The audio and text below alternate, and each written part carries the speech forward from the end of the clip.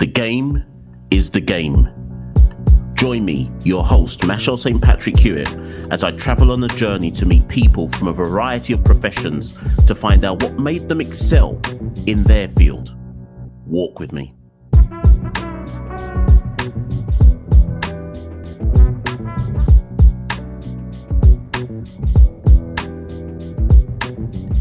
Ladies and gentlemen, welcome back to another episode of The Game is the Game. I'm your host, Mashal St. Patrick Hewitt, and thanks again for joining me on another one of these episodes where I guess we meet with people from different professions, we chop it up, we talk about their successes, we talk about their failures, but most importantly of all, we deep dive into their journey to try and understand where they got to. And before I introduce today's guest on this particular episode, let's just go through the admin as usual. You can find The Game is the Game on Twitter and on Instagram. Go follow those particular handles. At the end of the show, if you listen to the outro, you'll hear me tell you where you can find all of those things. Thanks to anybody who's liked, shared, subscribed, all of that jazz. Continue to do so. It's your support that helps this podcast grow. But most importantly of all, I just hope that these different episodes with all these different people from various different professions, if it's only given you one nugget of information, that's what this was all intended for. Hopefully you're able to take something away, share it with somebody who might need it if it's not even you. And, we make the world a better place episode by episode. But I'm super excited for this episode, super excited for this one. Aren't I for all of them? But this one I am, because this guest, I've been trying to get him on. When I first mentioned interviewing him, it must have been about 7-8 months ago. And I'm excited on both a personal level, but I'm also excited because I think this is a bit of a unique episode as well. We're calling this one the one with the football manager. I'll be really intrigued to see who are the people that listen to this particular one. But the reason why it's also a personal one is because the guest is Neil Smith, former Bromley Football Club manager. And for those of you listening to this, you'll of course know, but isn't that the club you support, Mash? Yes, indeed. So on a personal level, I'm excited to kind of just, sit down and chop it up with Neil. Neil and I have spoken on many, many different occasions, both on and off the record, but this one's going to be a special one, kind of looking at his career and his profession. So without any further ado, let me invite the man on himself. Neil, how you doing? I'm good, thank you. And as you say, it's about time, Mash. Do you know what, Neil? What the first thing I actually wrote down, because I was like, I should prep, even though I know you well enough to not have to prep this. I was like, I should at least prep something. And actually, the first question I'm going to ask you straight off the bat, which might actually be the most difficult question of all. Who is Neil Smith in your own words? If you were meeting someone who didn't know of you, how would you describe yourself in terms of career-wise? And I'm just intrigued. Who is Neil Smith in your own words? Wow. How long are we doing this for? Because I've got a long time. We can go the short route or the long route. No. I'm a hard worker. I'm loyal. I'm honest. I try to be as truthful and honest with people as I can. And what you see is what you get. You know that, Mash. You've seen me out, and you know whether I'm being a manager or I'm in the bar after a game. I'm approachable. I try to help people out as well as much as I can, and I just find that if you give good to the world, sometimes the world gives you some good back. So, I'm very, very easy and an open guy. So, as I say, what you see is what you get. You see, and I of course I agree with all that. As I know you, that I think that's all true to word and true to form in terms of how I've known you as a person. But one of the reasons why I wrote that question down is because I think about 2-3 weeks ago, I saw that you were at Gillingham. I think they were doing like a special day to former players and so on and so forth. And of all the times that we've spoken, I don't think I've ever really spoken to you about your actual playing career, because I've only ever known you in the guise as a football manager, and hence why this episode is called The One with the Football Manager. But when you reflect back on your career, do you look back on the playing days as something that was like eons ago that you don't really think about anymore? Or is it something you still reflect on fondly? And like in the blurb for this episode, I've kind of written that you played in the Football League with distinctions, three different promotions with Gills, Fulham, Reading. But I've always wondered how an ex-player looks back once their career is done. Like, have you just wiped that off now? Like, are you a manager first and foremost in your head? Again, anybody who knows me knows I haven't wiped it from my memory. I talk about it, after a couple of beers, I'll gladly sit down and talk for as long as you want, Mash, about my foot. No, I loved every minute of my career. I was lucky enough to start at Tottenham as a 13-year-old, signed professional forms. The year they won the FA Cup, I was a first-year pro. Managed to, train alongside the Gary Linekers and the Gazzers of the world, Paul Stewart's, Naeem. I could go through them all, Pat Van and Hal, and had a brilliant time. But I was also in that mode where I just didn't want to be a player at Tottenham. And looking at the people and the players that were ahead of me, I just thought I could be here forever and be a Tottenham player, but never really be a Tottenham player, if you know what I mean. Or I go and become a real professional. And I went to Gillingham. I loved every minute of it. Had some really good memories there. Some tough times. I know they got relegated last season, and I know they're feeling it a bit tough at the moment. And I think Neil Harris is turning it around with the new chairman. But we went down there last week, and the reality is people realise how much you gave to that club in very dark times. No, the ownership wasn't great. Paul Scully had just come over. We stayed up in the last game of the season, and people remember that. They remember it as well as the promotion year under Tony Pulis. Playing alongside some great players that I did at the time. And I think that's the one thing that I've come out of being at Gillingham the other week was they respect that loyalty. I know I ended up going to Fulham, but it was a little bit, it wasn't just all myself. There were things that were going on. And I went to Fulham. I played under the likes of, Ray Wilkins and Kevin Keegan, Mr. Al Fayed, our chairman. Again, some fantastic players, Philip Albert, Peter Beardsley, Paul Bracewell. You're looking at legends in the Premier League, let alone coming into League One. Paul Pescalito, Barry Howes. And again, Kevin was brilliant. He turned around, he said, I can get you double your money. I can find you another club if that's what you want. And I was in that mode. Why do I want to leave here? This is the club everyone wants to come to. I'm already here because I was bought under Mickey Adams. And I had two of the best years ever. I managed to win the championship. We got 101 points, and we played at Old Trafford, played at Anfield, played at Villa Park, and fantastic times. And then I went to Reading, and I took a decision that I probably didn't want to go. If I got to be brutally honest, I wanted to stay at Fulham, and I took a decision. I went under Tommy Burns, who again legend in the game of Celtic and Scottish football. Packy Bonner was also there, and it was a difficult time because I didn't realise that he was under so much pressure. Obviously got the sack, and I probably didn't commit to the club because it wasn't a club I wanted to go to at the time. But again, grafted my socks off. I worked for everything I got, and again another promotion. And then it just coincided with the ITV Digital collapse. And I was going to go back to Gillingham, and the whole structure sort of collapsed around me. And that's when, so going into management, that's when I thought, right, at 31, 32, I would have been, I've got to start looking for what's going to happen after I stop playing. So I went to Stevenage, then Woking, and I had 6 or 7 years at Woking, loved every minute of it, loved the non-league side. They went a bit of full time, and that was when I really got into my coaching, doing my badges. So by the time I was 36, 37, I got my B licence, got my A licence, and then it was just a progression of when I moved over to the next stage of my career after the football side. But no, I don't talk about it a lot, because I could go on forever like I've just done. But I loved everything. I love everything about football. Do you know what you've hit the nail on two things already that I wanted to focus about. So I'm gonna go earlier first, because I was gonna say, when did you get the I want to stay in the game coaching management bug? But I'll get to that in a minute. The first thing I actually want to touch on is when you go back to your career now, and you look at your So since 2016. So now, 9 years is what I'd say out and out first team manager, whichever clubs you've been at, right?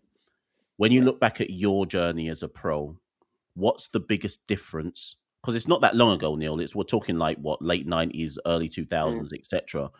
What do you look at as the biggest difference between when you were trying to come through the game and the modern era now? And yes, I know some people listen to this and go, yeah, but Neil, you're working at the non-league level. But let's have this right with Bromley. Bromley were a full-time club in the National League. The National League is essentially League 3 in all but name, right? 100%. So what have you noticed as a difference between the game now and the game then? I think you had to grow up a lot quicker back then. You wasn't in an under-23s league. You went straight from, being a 16, 17-year-old kid, if you were good in the youth team, playing in the reserves. So I remember playing in a reserve team with Chrissy Houghton playing at the fullback. I was playing alongside Terry Fennick. You had Paul Moran, you had Paul Stewart playing because they were coming back from injuries. You had David Howes playing, and we were playing against an Arsenal side that had Steve Rocastle playing, Kevin Campbell up front. And so you grew up early. I think at the moment there's a little bit of, well, you're 16, go and play for the under 18s, then you go for the under 21s, then you're in the under 23s, but you're just playing against the same people that you were playing against. There's no learning. So that, for me, it was like, right, go, I've been elbowed in the face at 17 and, cut faces and you just get on with it. Whereas I think it's a little bit more, I don't know, it's very technically better because the players are learning technical stuff and it's great, but they're not learning the reality of what football really is. And at the end of the day, when you play first team football, you're putting yourself on the line to go and win 3 points. Someone's after your bonuses, someone's after your wages. And I don't think they get that until they come out that little under 23s or under 21 bubble. Interesting. So again, pivoting then to you as a manager now. And anyone listening say, Mash, you're jumping all over the place. Listen, this is what we do on this. This is what we do on this podcast. Pivoting to you as a manager now, then, how do you determine as a gaffer which under 23 player is, I'm gonna express it this way, worth taking the gamble or risk on, right? So again, I'll use Bromley as an example. So over the years, you had a Luke Wolfenden come in, who is now established pro at Ipswich via Swindon, I believe. You had Brandon Hanlon come in, who's now established at, I believe, is it Wycombe Wanderers now he's at? Wycombe Wanderers, okay? I'm just taking two straight. The boy from Reese, not Reese. We have Rico Hackett-Fairchild. Rico Hackett-Fairchild, but I'm also thinking the Huddersfield gone out my head. The right back, Romani. Yeah. So how do you, as a gaffer, because even now with Cray, I see you've taken some youngsters from Orient earlier in the season, I think from Luton and so on and so forth. How do you know as a gaffer? Is it about character? What are you looking for? Is it talent or character? So most of the players that I brought in, I've spoken to beforehand. Because, they got to know the reality of it is that, and you speak to the managers and the managers know me, the academy managers know me, so they know the sort of player that I'm looking for and I'm looking at. I watched Rico Hackett-Fairchild before I brought him in for probably 2 months, and he was centre forward for the 23s, and I never once thought he was ready if he'd come to Bromley to be a centre forward because of the physicality side, and I didn't see that in the 23s. But I also thought if you put him out wide without the physical side, he could always come in and do his bit. Romani, again, his agent, and the people at Huddersfield I'd spoken to beforehand, they said he was ready for it. Again, I spoke to him before he come on board, and some people go, oh, Bromley, or Cray, or some go, yeah, can't wait. I've got a couple at the moment from Gillingham, and their attitude's absolutely first class. First class, Freddie Carter and Bailey Akehurst. And I knew straight away you're fitting. You're fitting. I know you're going to be good enough technically. It's now whether you can take the the knocks and the bumps with it. Did it with Kellen Fisher. Done it with Ben Crowhouse. But I knew them. Yeah, I knew they were 15. So they were training with the first team. They were training with me as 15-year-old kids. I'm now doing it with Cray under 16 players. Come in because they're learning the physical side. When they train with the first team don't take any prisoners, and I don't expect them to. Likewise, I tell the players, go in and look after yourselves. But this is what the reality of where you want to get to, once you leave your 15, 16, 17, 18-year-olds, that's where you want to get into. So I take pride in knowing the player before I've got them, but I also make sure I have a chat with them and explain, what I'm looking for. And you get a gauge on somebody, whether they're ready for it or not.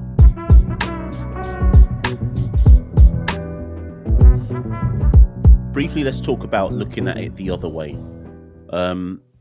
When you have a young player, and in fact, it doesn't have to be young, but youngish player.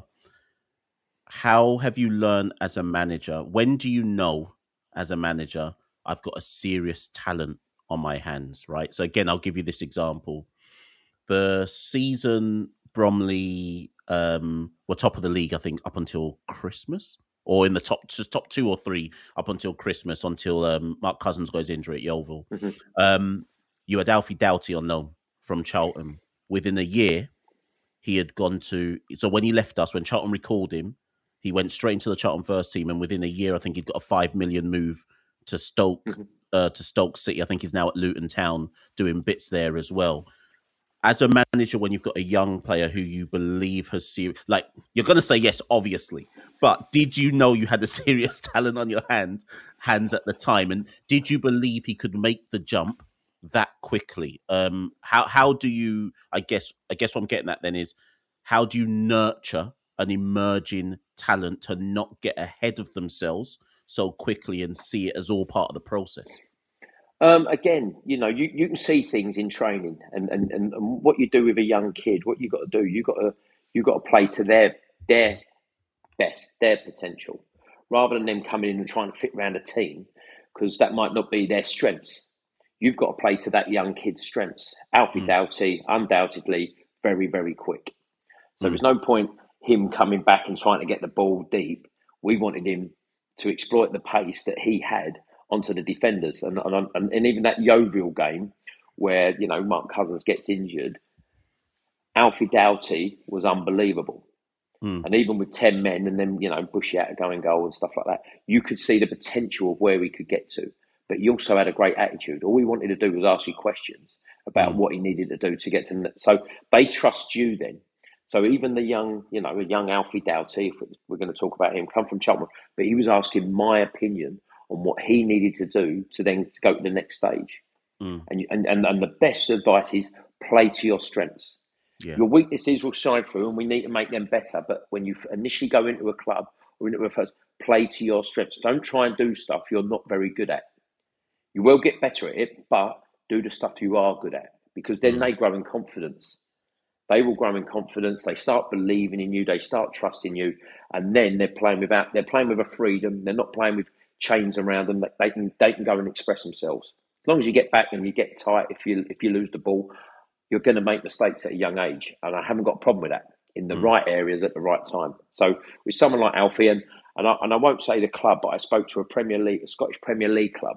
Again, I knew the scouts, and it was just through COVID, and I went, give him a chance.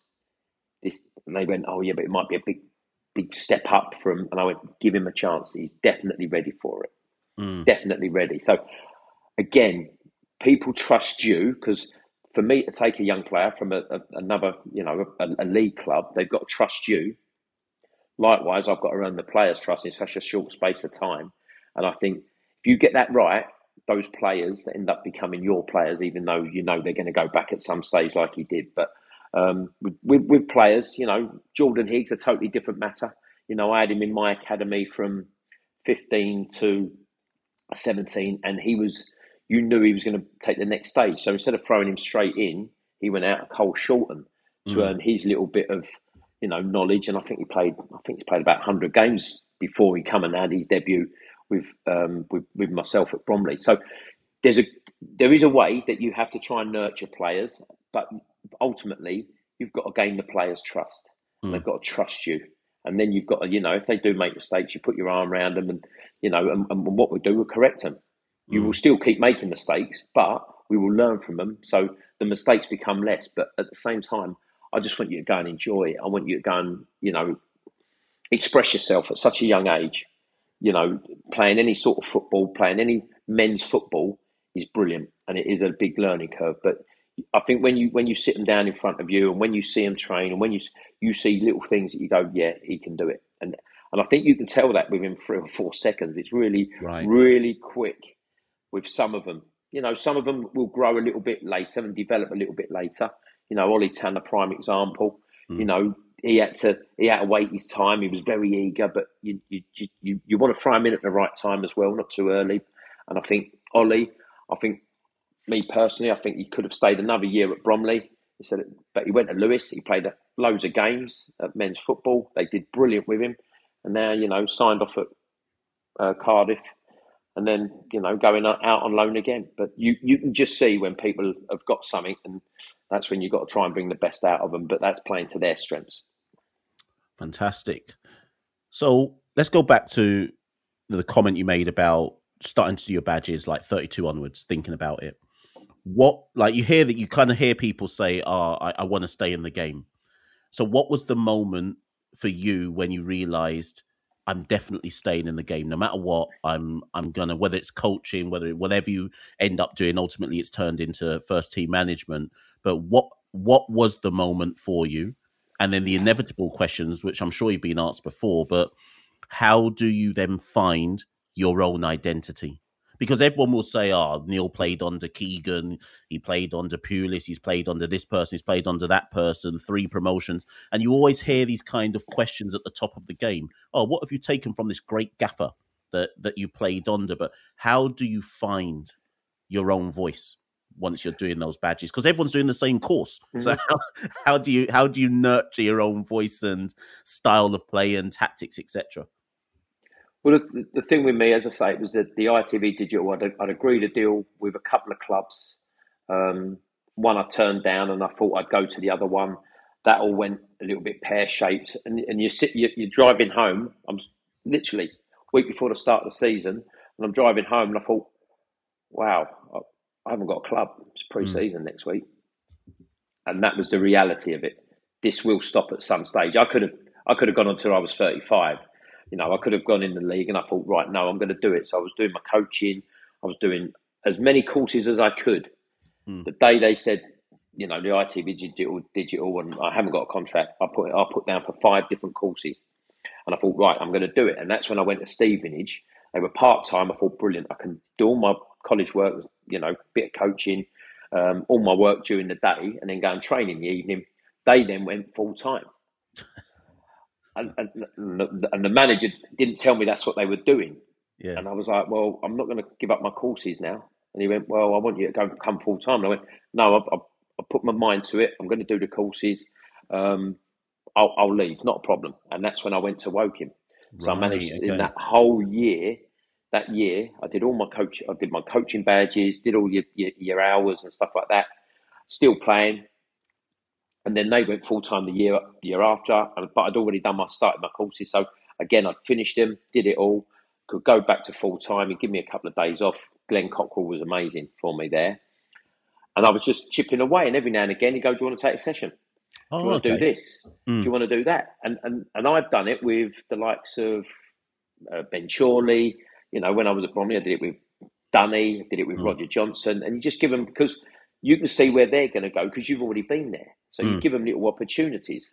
And so he'd done that. And then all of a sudden, 3 years down the line, he got the sack. I had 6 games to keep Woking up, going as player manager. I knew all the players. I was the captain down there as well. I was probably 35, 36. Kept them up. And you have your own plan, and you have your own ideas. But as a coach, you can have ideas, but it's the manager that ultimately has the say of how he wants to play. This is what I want. So I was very much a hands-on person. So did a bit of coaching, then come out of it. And so when you say who are you now, and I'm a manager that likes to entertain, or as much as I can. I like wingers. I like Louis Dennis's. I like Ollie Tanners. I like these sort of players that people are going to come and pay and watch. Of course, you need a strong back four. You need a midfield that's going to be, I still had the Frankie Sutherlands, the Frankie Raymonds, people that could open up, find a pass. But ultimately, I love wingers, Mash, and I know because I was never one. I know how to defend and I know how to do this. I couldn't coach what Louis could, and that's what I loved about watching Louis Dennis. If we're going to just name names, Rico Hackett-Fairchild. I love people like this that can open. I think Ben Crowhouse at the moment. I think he's got something that can, I can't coach him. I can coach a defender.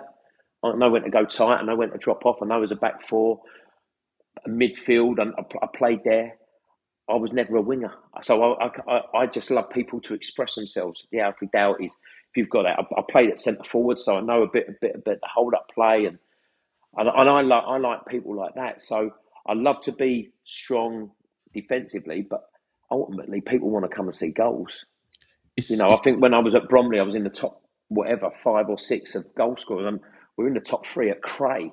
And I haven't got an out and out goal scorer, but I love creating goals as much as I can. Do you know what? That's interesting, Neil, because I think some people listening to this will be... I think they'll say your teams are far more pragmatic than that, given the situation. Now, again, using the Bromley example, you could argue, well, given Bromley's status within the National League, you kind of have to be pragmatic, given the sizes of some of the clubs you're coming up against. But just those names you've mentioned is quite interesting. Alfie Doughty went on to play Championship. Rico Hackett-Fairchild went on to play League One, currently League One with Pompey. Louis got his move to Pompey. You haven't even mentioned Blair Turgott, who then got his move into the football, playing European football, and has just won the top division in Sweden. So that you do have a resume to say that you love a winger. In fairness, no, I do. Even Joe Kizzy. I remember Joe Kizzy coming into from Billericay, and he come in. He said, "I just want to play in the league." Smuds, do you think you can get me there? And after 2 months, I went, without a doubt. He had everything as a modern day fullback needed. He could get forward, but he had the other thing. He could score goals. They called him the magnet from set plays because he had the desire to go and get on it. So, and the best thing out of all that. So Blair Turgott is playing. I think he's in the Champions League next season. Yeah, he is. I think they've qualified. He's put in the paper how he thanked me for bringing him in. Rico Hackett-Fairchild, I still speak to his uncle and his mum and Rico himself. They all say thanks because again, you give people a chance. Not everybody's going to make it, but you see little things where you go, I think I can do it with you. I think I can get you where you want to get to. I think I know what league managers are looking for, and I think what they're looking for now is in possession. I know they're outstanding, but. So when you say, your team might be a bit pragmatic, they still got to know what they've got to do when they haven't got the ball. Yeah. So you've got to have a base. Otherwise, it would just be a free-for-all and it would be 4 free goals and things like that. So you do have to have that back four. And I think that's why I like the Roger Johnsons, the Ben Chorleys, even bought in Byron Webster, with a good goalkeeper behind them as well. I think, having Mark Cousins. So you give them a base to be able to exploit the pace and the wingers that you've got. But I wouldn't say I was very defensive, but I think I like those. I like to be strong at the back to then let them go. Wingers win your games. I've always said it. Wingers win, or forwards win your games. Defenders win you the league. So you're a manager, obviously, right now with Cray Wanderers in the Ryman Premier League. And you can answer this and take this in whatever direction you want to take it. Earlier on, I alluded to the fact that some people turn their noses up at non-league football, and particularly so with Bromley, you managed there for 5 years. Bromley, at the time that you were manager, were a full-time. They've actually transitioned into being a full-time club, then became a out-and-out full-time professional club, and obviously still are in what is effectively a full-time National League bar, maybe 2 or 3 clubs, right? Mm-hmm. So hence why all of us who have anything to do with the National League all say it's League 3, right?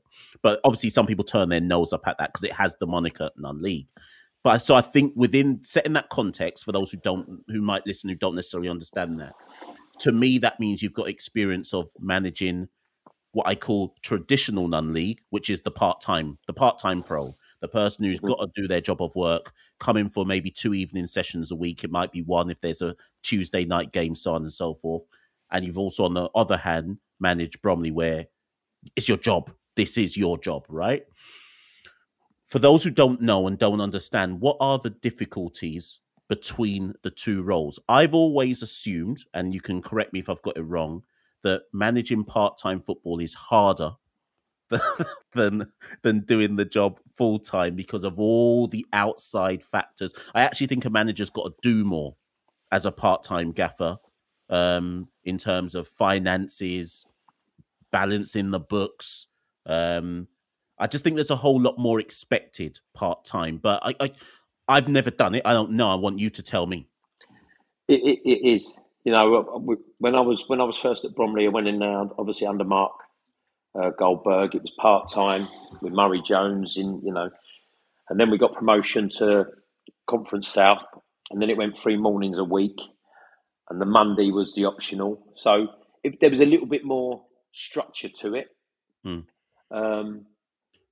it was never guaranteed on the Monday. But what it was basically about, it was about trying to give yourself that extra day or that extra thing that you might be able to work on that gives you the 5% more chance of winning on the Saturday or the Tuesday. So it was, loved it, and we had nothing at the time.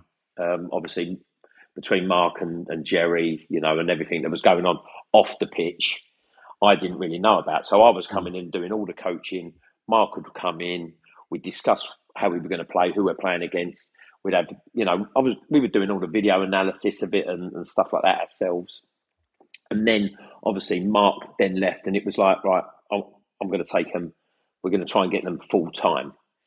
Again, we had no real money, but what happens with full time? You know what you're getting every Monday, Tuesday, Thursday, Friday, Wednesday, Saturday, whenever. You knew what you were getting, and it really stabilised myself. It gives you a structure. I was going to academy games in the evening. I could go to, the opposition games in the evening. So you're never indoors. You're always watching someone, as in watching Rico Hackett Fairchild, for instance. Go and watch him on a Wednesday when he was playing with the under-21s. Because I didn't like to sign a player blind. I like to know who I'm signing rather than just on someone say so. But now I've gone back to Cray, and it's Tuesday and Thursday nights. Yeah, we got a game tomorrow, Wednesday. We're not training Tuesday because some of the boys can't get the night off. So we're going to train, play Wednesday and train Thursday, game Saturday. But I don't know who I've got until literally. So if we've got to be in the club at 1:30, I won't know my team until 1:30. I know in my head what I want, but I've also got that one. If I write it down, I know something will happen. There'll be a traffic jam. There'll be, a kid, like one of the children are ill or something like that, because these aren't just workers and footballers. They might be looking after the children because the wife's working. So then I've got that side of things. Oh, we play on a Sunday. Oh, I can't come in on a Sunday because my wife does this, and I'm the childminder.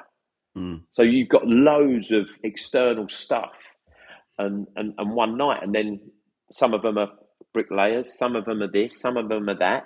They come in on a Thursday. They've done a full day's work, and I'm asking them to give me everything in training. And to be fair, touch wood, the boys have been amazing at the moment. But those are the difficulties that you wouldn't have had in full time. They come in, have a breakfast, train hard. I always want them to train hard. We might have a meeting about the opposition, a bit of video analysis. Again, had none of that there when I first walked into Bromley.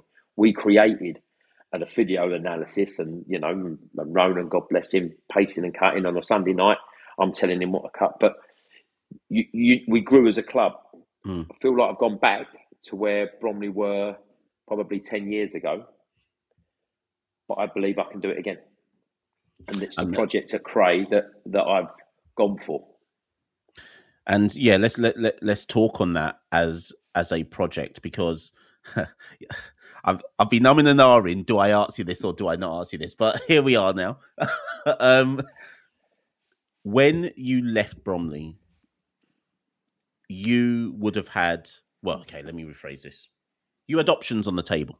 I guess is the diplomatic way to put it. It wasn't like you've been out of a job and you couldn't have gone other places or spoken to other people about X, Y, Z. Couple of clubs that you've been ex-players at had vacancies and so on and so forth. And you plumped. And I guess what I'm asking about, the reason why I'm asking this question, Neil, is because within every profession, so you just happen to be a football manager, but within every profession, you have a goal in your mind, right? You've opted for what is effectively an exciting project. And I get it. I get it on that front in terms of what you're trying to build. I see what's going on behind the scenes now with the Cray Academy, which has effectively started from scratch, last summer. It's a project you've chosen, but how as a manager do you... I'm trying to think. How do you go for the project over the more high profile? You don't have to answer if you don't want to. No, Mash. I turned down an assistant manager's job in the league. Yeah. Because after being at Bromley and doing well, and lost one game in 10 or whatever it was, and got the sack on that one game, I don't trust football anymore. I'm very wary of it because people that you were doing well for sacked me. Sitting 7th, all my players fully fit. 7 games to go, I think, to try and get in the playoffs.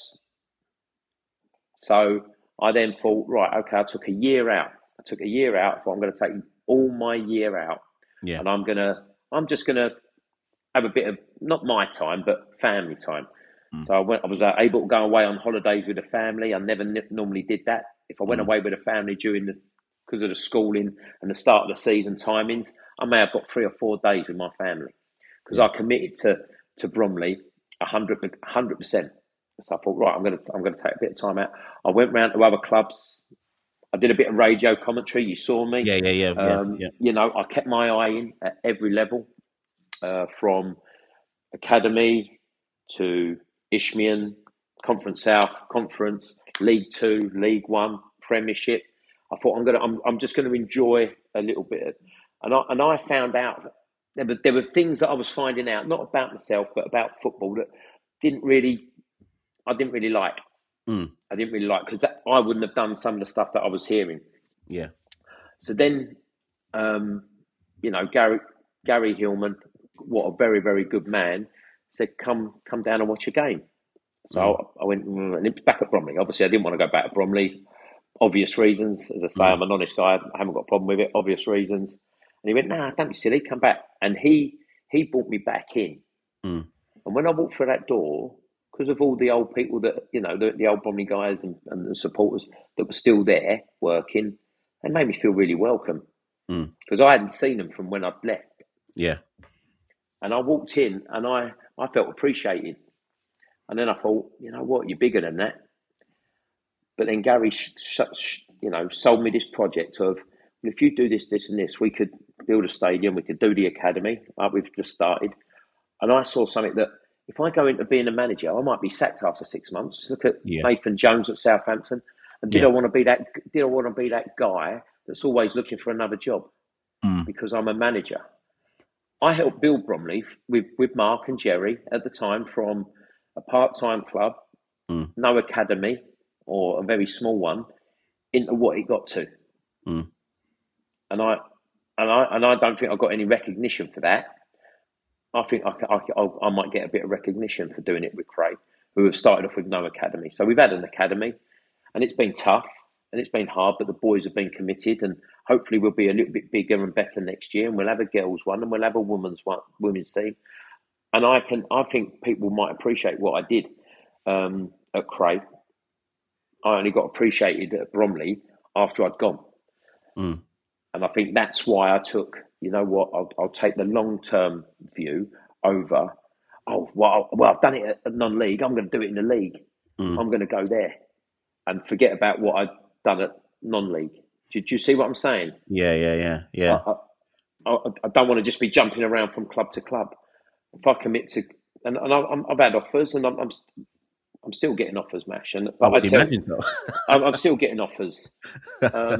But at this moment in time, I said I want to commit to Craig, and I do. That's what I want to do. I'm not saying they might not get rid of me. I'm not saying that I might not go. But at this moment in time, I've given them my commitment, and I want to show that commitment back. And I should just put it on record for those listening that so you saved Craig from relegation last season, which was, I remember meeting up with you at, what game was it? It was the one where you actually got turned over. I think Hornchurch. Hornchurch came down. You had a threadbare squad, and I remember we had an honest convo then, and you were like, "Listen, it hinges on this game and this game," and you actually got the points in the games that you exactly said it hinged on, right? And then this season, you've turned it around. Crayrin currently sitting in the top 5, might even be third or fourth. It's a tough league, though. It's a tough league. You got Hornchurch, Bishop Stortford, Lewis, Enfield. It's not an easy league to get out of the Ryman Prem, but obviously it's testament to the work you've done that you've effectively done a whole 180 on Cray's fortunes, right? But let me ask you another difficult question then. When you reflect back on your time at Bromley and early management career, because everybody's got to learn, right? Everyone, and like I say, this goes for any profession. It wasn't all a bed of roses in so much as it's not like you were having unprecedented success after unprecedented success, right? You could argue that keeping Bromley in the top 10 and in and around it actually was unprecedented success. But what I mean is, and I'm going to use one game as the example, Neil, and forgive me. Where are we going? That's the FA Trophy final against Brackley. After that season, and the I still maintain it was the craziest cup run of all time. Going to, where is it? Blythe Spartan, Spennymoor 3 times, Workington, Gateshead. It seemed like we went to the northeast for every single game of that run to the final, right? But the reason why I reference Brackley isn't to like bring up old memories in that sense. It's more to say, how as a manager do you deal? Because I've always wondered this. As a fan, even when I've been writing in the journalist guys, I can detach nowadays. So I can go and watch Bromley, write about a match, and if Bromley lose, I can probably detach from it nowadays. Yeah, I'd rather they won, but it is what it is, right? As a gaffer, how are you able to do that? So I'll admit to you that after Brackley, I was absolutely gutted because I genuinely believed that was our season because of just the run that we'd gone on, right? And I remember like going home being absolutely gutted. And then I think I saw you. 3 days later? It was Dave Roberts, rest in peace, God rest his soul. It was the Wembley premiere for the Bromley Boys, right. And I saw you then. How do you get over as a gaffer when defeats are normal, but how do you get over the big defeats? And when you lost your job at Bromley, were there things that you had to look back on and go, well, you know what? To be fair, I got this wrong, I got that wrong. Tactically, I could be better. Like, what's your learning points been, if that makes sense? Oh, of course, you're always learning. And, any defeat, I always look at myself first. I don't blame the players. I've organised the players. I've told the players what to do and blah, blah, blah. That Wembley one, as a for instance, I felt like I lost that game 3 times. Because we were 1-0 up, last 5 seconds, 1-1. Brandon Hanlon, as you're saying, in the league now, had a couple of chances. You think he scored. The goal scorer in the division, like in our league, he misses the last, the penalty, and then Jack Holland, who's been an absolute inspirational skipper all through it, he then misses it. So it was like you didn't lose it once. I lost it 3 times that day. So it was bad, but. No, I'd take the fact that we took them to Wembley for the first time in 70 years on a shoestring. But we played. I think we had attacking football then. I think we had really exciting players. So I obviously I wanted to win it. Of course I did. But I don't look back as something that I regret. I think I'm glad I went through it. It's made me a stronger person. I know when decisions might have gone our way a little bit, but no, as a manager. As I say, I learn all the time. You never stop learning. So every defeat, every win, you learn and you look at yourself and you go, what could I have done better? After that, I don't think preparation-wise I could have done any more than what we did. Millwall were outstanding. They let us train on the grass pitch because I didn't want to train on the 3G. I wanted us to get ready for it. But also, it was a learning curve because we'd never done it before for 70 years. So it was a learning curve for the whole club. So, whether that made the time they do win it, make it a little bit easier because they've gone through that experience, then, as long as the club learned as well, it's brilliant. But no, I always, it takes me a few days to get over any loss. But that's because I'm looking at myself and what I could have done. I'm not one of them. It's we when we win, you when you lose. Yeah, it's us in everything. I'm part of that team. And if I haven't explained something well enough, then I've got to do it better. If I didn't show them well enough, because I'm a hands-on coach or manager. I like to coach because that way I know the players understand what I want. Yeah. If I just tell them what to do, and it's a bit like a child. If you tell them what to do, they go, yeah. They go and do exactly the opposite. So I know I treat my players a little bit like the same. Do you understand? They go, yeah. I go, right.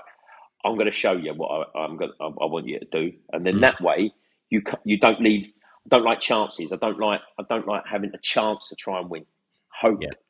I can't coach hope. What I can do is make sure we're organised. If the team's better on the day, then you have to hold your hands up. But listen, that day, if we're talking about that day, was very hard because it was such a big game, and 20-odd thousand supporters there.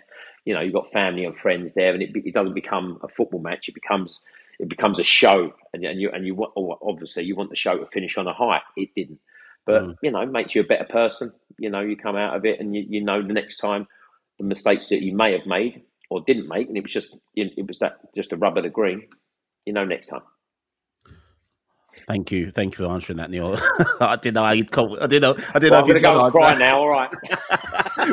So, listen, I'm mindful of the fact. Like when I pressed record, I said, Neil, this won't go longer than 45. But I knew once we started, it would do. But I will bring this to a close. I'm sure that people message me and say, "Nah, Mash, we need a part 2." Well, if that is the case, I will get back at Neil and get on to Neil about that. But Neil, I'll leave you with this one. And I wrote down in my notes, ask Neil, what's the thing he wishes people knew about football management, but managers don't often say? I don't know how you want to define that, how you want. And before you answer, think of it in this sense. You have fans on the terraces, right? You just mentioned the 20,000 Bromley fans that went to the first time at Wembley. We all have our individual opinions of what went wrong that day. And we'll be like, Smith got it wrong, Smudge messed that up, it's all his fault, so on and so forth, etc. Or when there's any kind of random defeat that takes place for your team. What do you... Because everyone thinks they're a football manager. It's one of those professions... I often say this about teaching in my day job, that everyone thinks they know what a teacher has to do and can handle and so on and so forth. And I think it's similar for football managers. We all believe we can manage better than the gaffer. So what's the one thing you wish people understood and knew that they possibly don't about managing? I'd love them to come and watch training for a whole week and the amount of work that goes into preparation for a game. Everyone... I think people got this idea that you come in, you have a five-a-side, you tell them how to play, and that's the management side of it's done. It's not. You finish a game on the Saturday, and by the Sunday, and I know this is how I was, Mark Hammond, we'd be on the phone, we'd be talking about the opposition. Have they got a game midweek? This is how they do. Then we'd come in, we'd obviously get Monday would be a preparation of getting everything out of the way, good or bad, at what happened on the Saturday. And I think people don't realise how much you put into the next game. I think everyone just thinks you just rock up on a Saturday, you pick a team and it's done. The preparation, I don't think people realise that if it's Saturday, it's Sunday. The Monday to Friday preparation for that Saturday, that you lose and then someone says you shouldn't have done that. And you have to listen to it because, we've all been there. If it's England on the telly, you'll have an opinion on players, but you only see that player in that 90 minutes, and that player might have had a bad 90 minutes or a bad 45 minutes. But all training from Monday to Friday was the best player. And as a manager, you go, well, he's trained brilliantly. I'm going to pick him. I'm going to give him his chance. Yeah. And if he doesn't produce, you've got to give players some license to go. But the supporters don't see that. Yeah, the supporters just see that 45 minutes or a ball going underneath a foot, and they think, as a manager, you shouldn't have played him. The guy just made a mistake. You might have spelt a word wrong at school. Yeah, you don't get chastised for that. Yeah. You just made a silly mistake. I've read a word wrong. But as a manager, you get scrutinised because someone's opinion, and what happens is, if someone's got an opinion on a player, good or bad, they'll only see the good or bad in that player. 100%.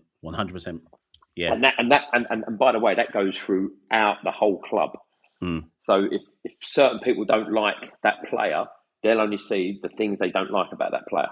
They won't see the good. They might not see the hard work he might have put in for the other people that he does like to produce. And I think that's when, by the way, I'm the first one to listen to anybody that wants to have good or bad praise, or a bad word to say about the team I've selected. I'll always listen because you listen to people's opinions on people, but ultimately it's my decision, and I'm good or bad, I'll take the flak. But I'd love, and these fly on the wall documentaries, Tottenham, at the moment Wrexham, gives you a little bit of an insight how a club's run and what happens. Everybody has a role to play at that football club, and I appreciate everybody that works at the clubs I've worked at, because I know how hard they're working, and sometimes they get the stick because of my decision.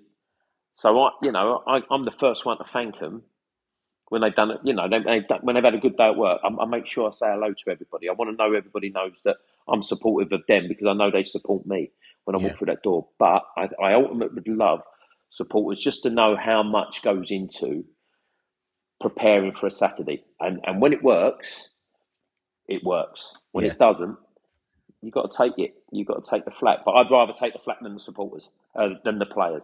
I'd rather they come and add their little dig at me and keep it off the players. That's my job. That's my job. I'll tell them if they're not good. But the supporters, if they come for me, then honestly, it's not a problem. Well, you know what, Neil? That's the perfect way to end this, because I was going to say to you, what's worse, being on Match of the Day and being grilled by mainstream media, or walking into a non-league bar and being grilled, being grilled by non-league fans? But at least you've got a pint in your hand. Yeah, that's a very good point. Yeah, but I'll say that. I'll say this. But once you've had that chat and you've been grilled, within 10 minutes, at least they appreciate you having that time out with them. True. They appreciate that. You don't get that chance to do that on a TV, being grilled by a pundit. But by a supporter, if a supporter says something and you come back and you have an answer, and you might go, you were right today. Yeah, we didn't play very well. I'm agreeing with. Within 5 minutes, they're buying you a drink and it's all forgotten. And I think sometimes that's not out there either.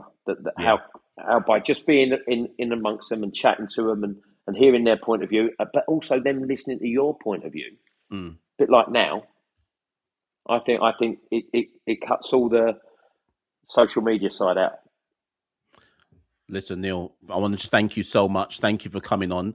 Don't be surprised, Neil, if when this drops, people demand that I do a part 2 with you. And if that's the case, I'll be on the line. I'll be on the line. Do another 7 months.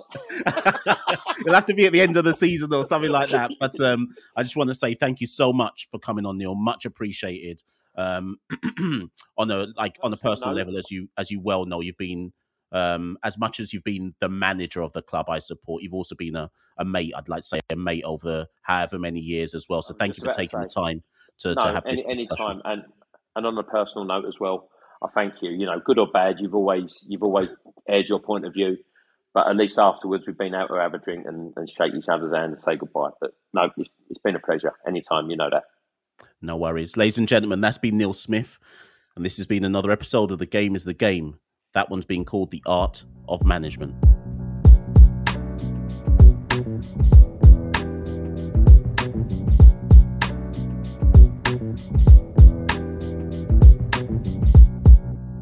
Thank you for listening to The Game is the Game with Machel St. Patrick Hewitt.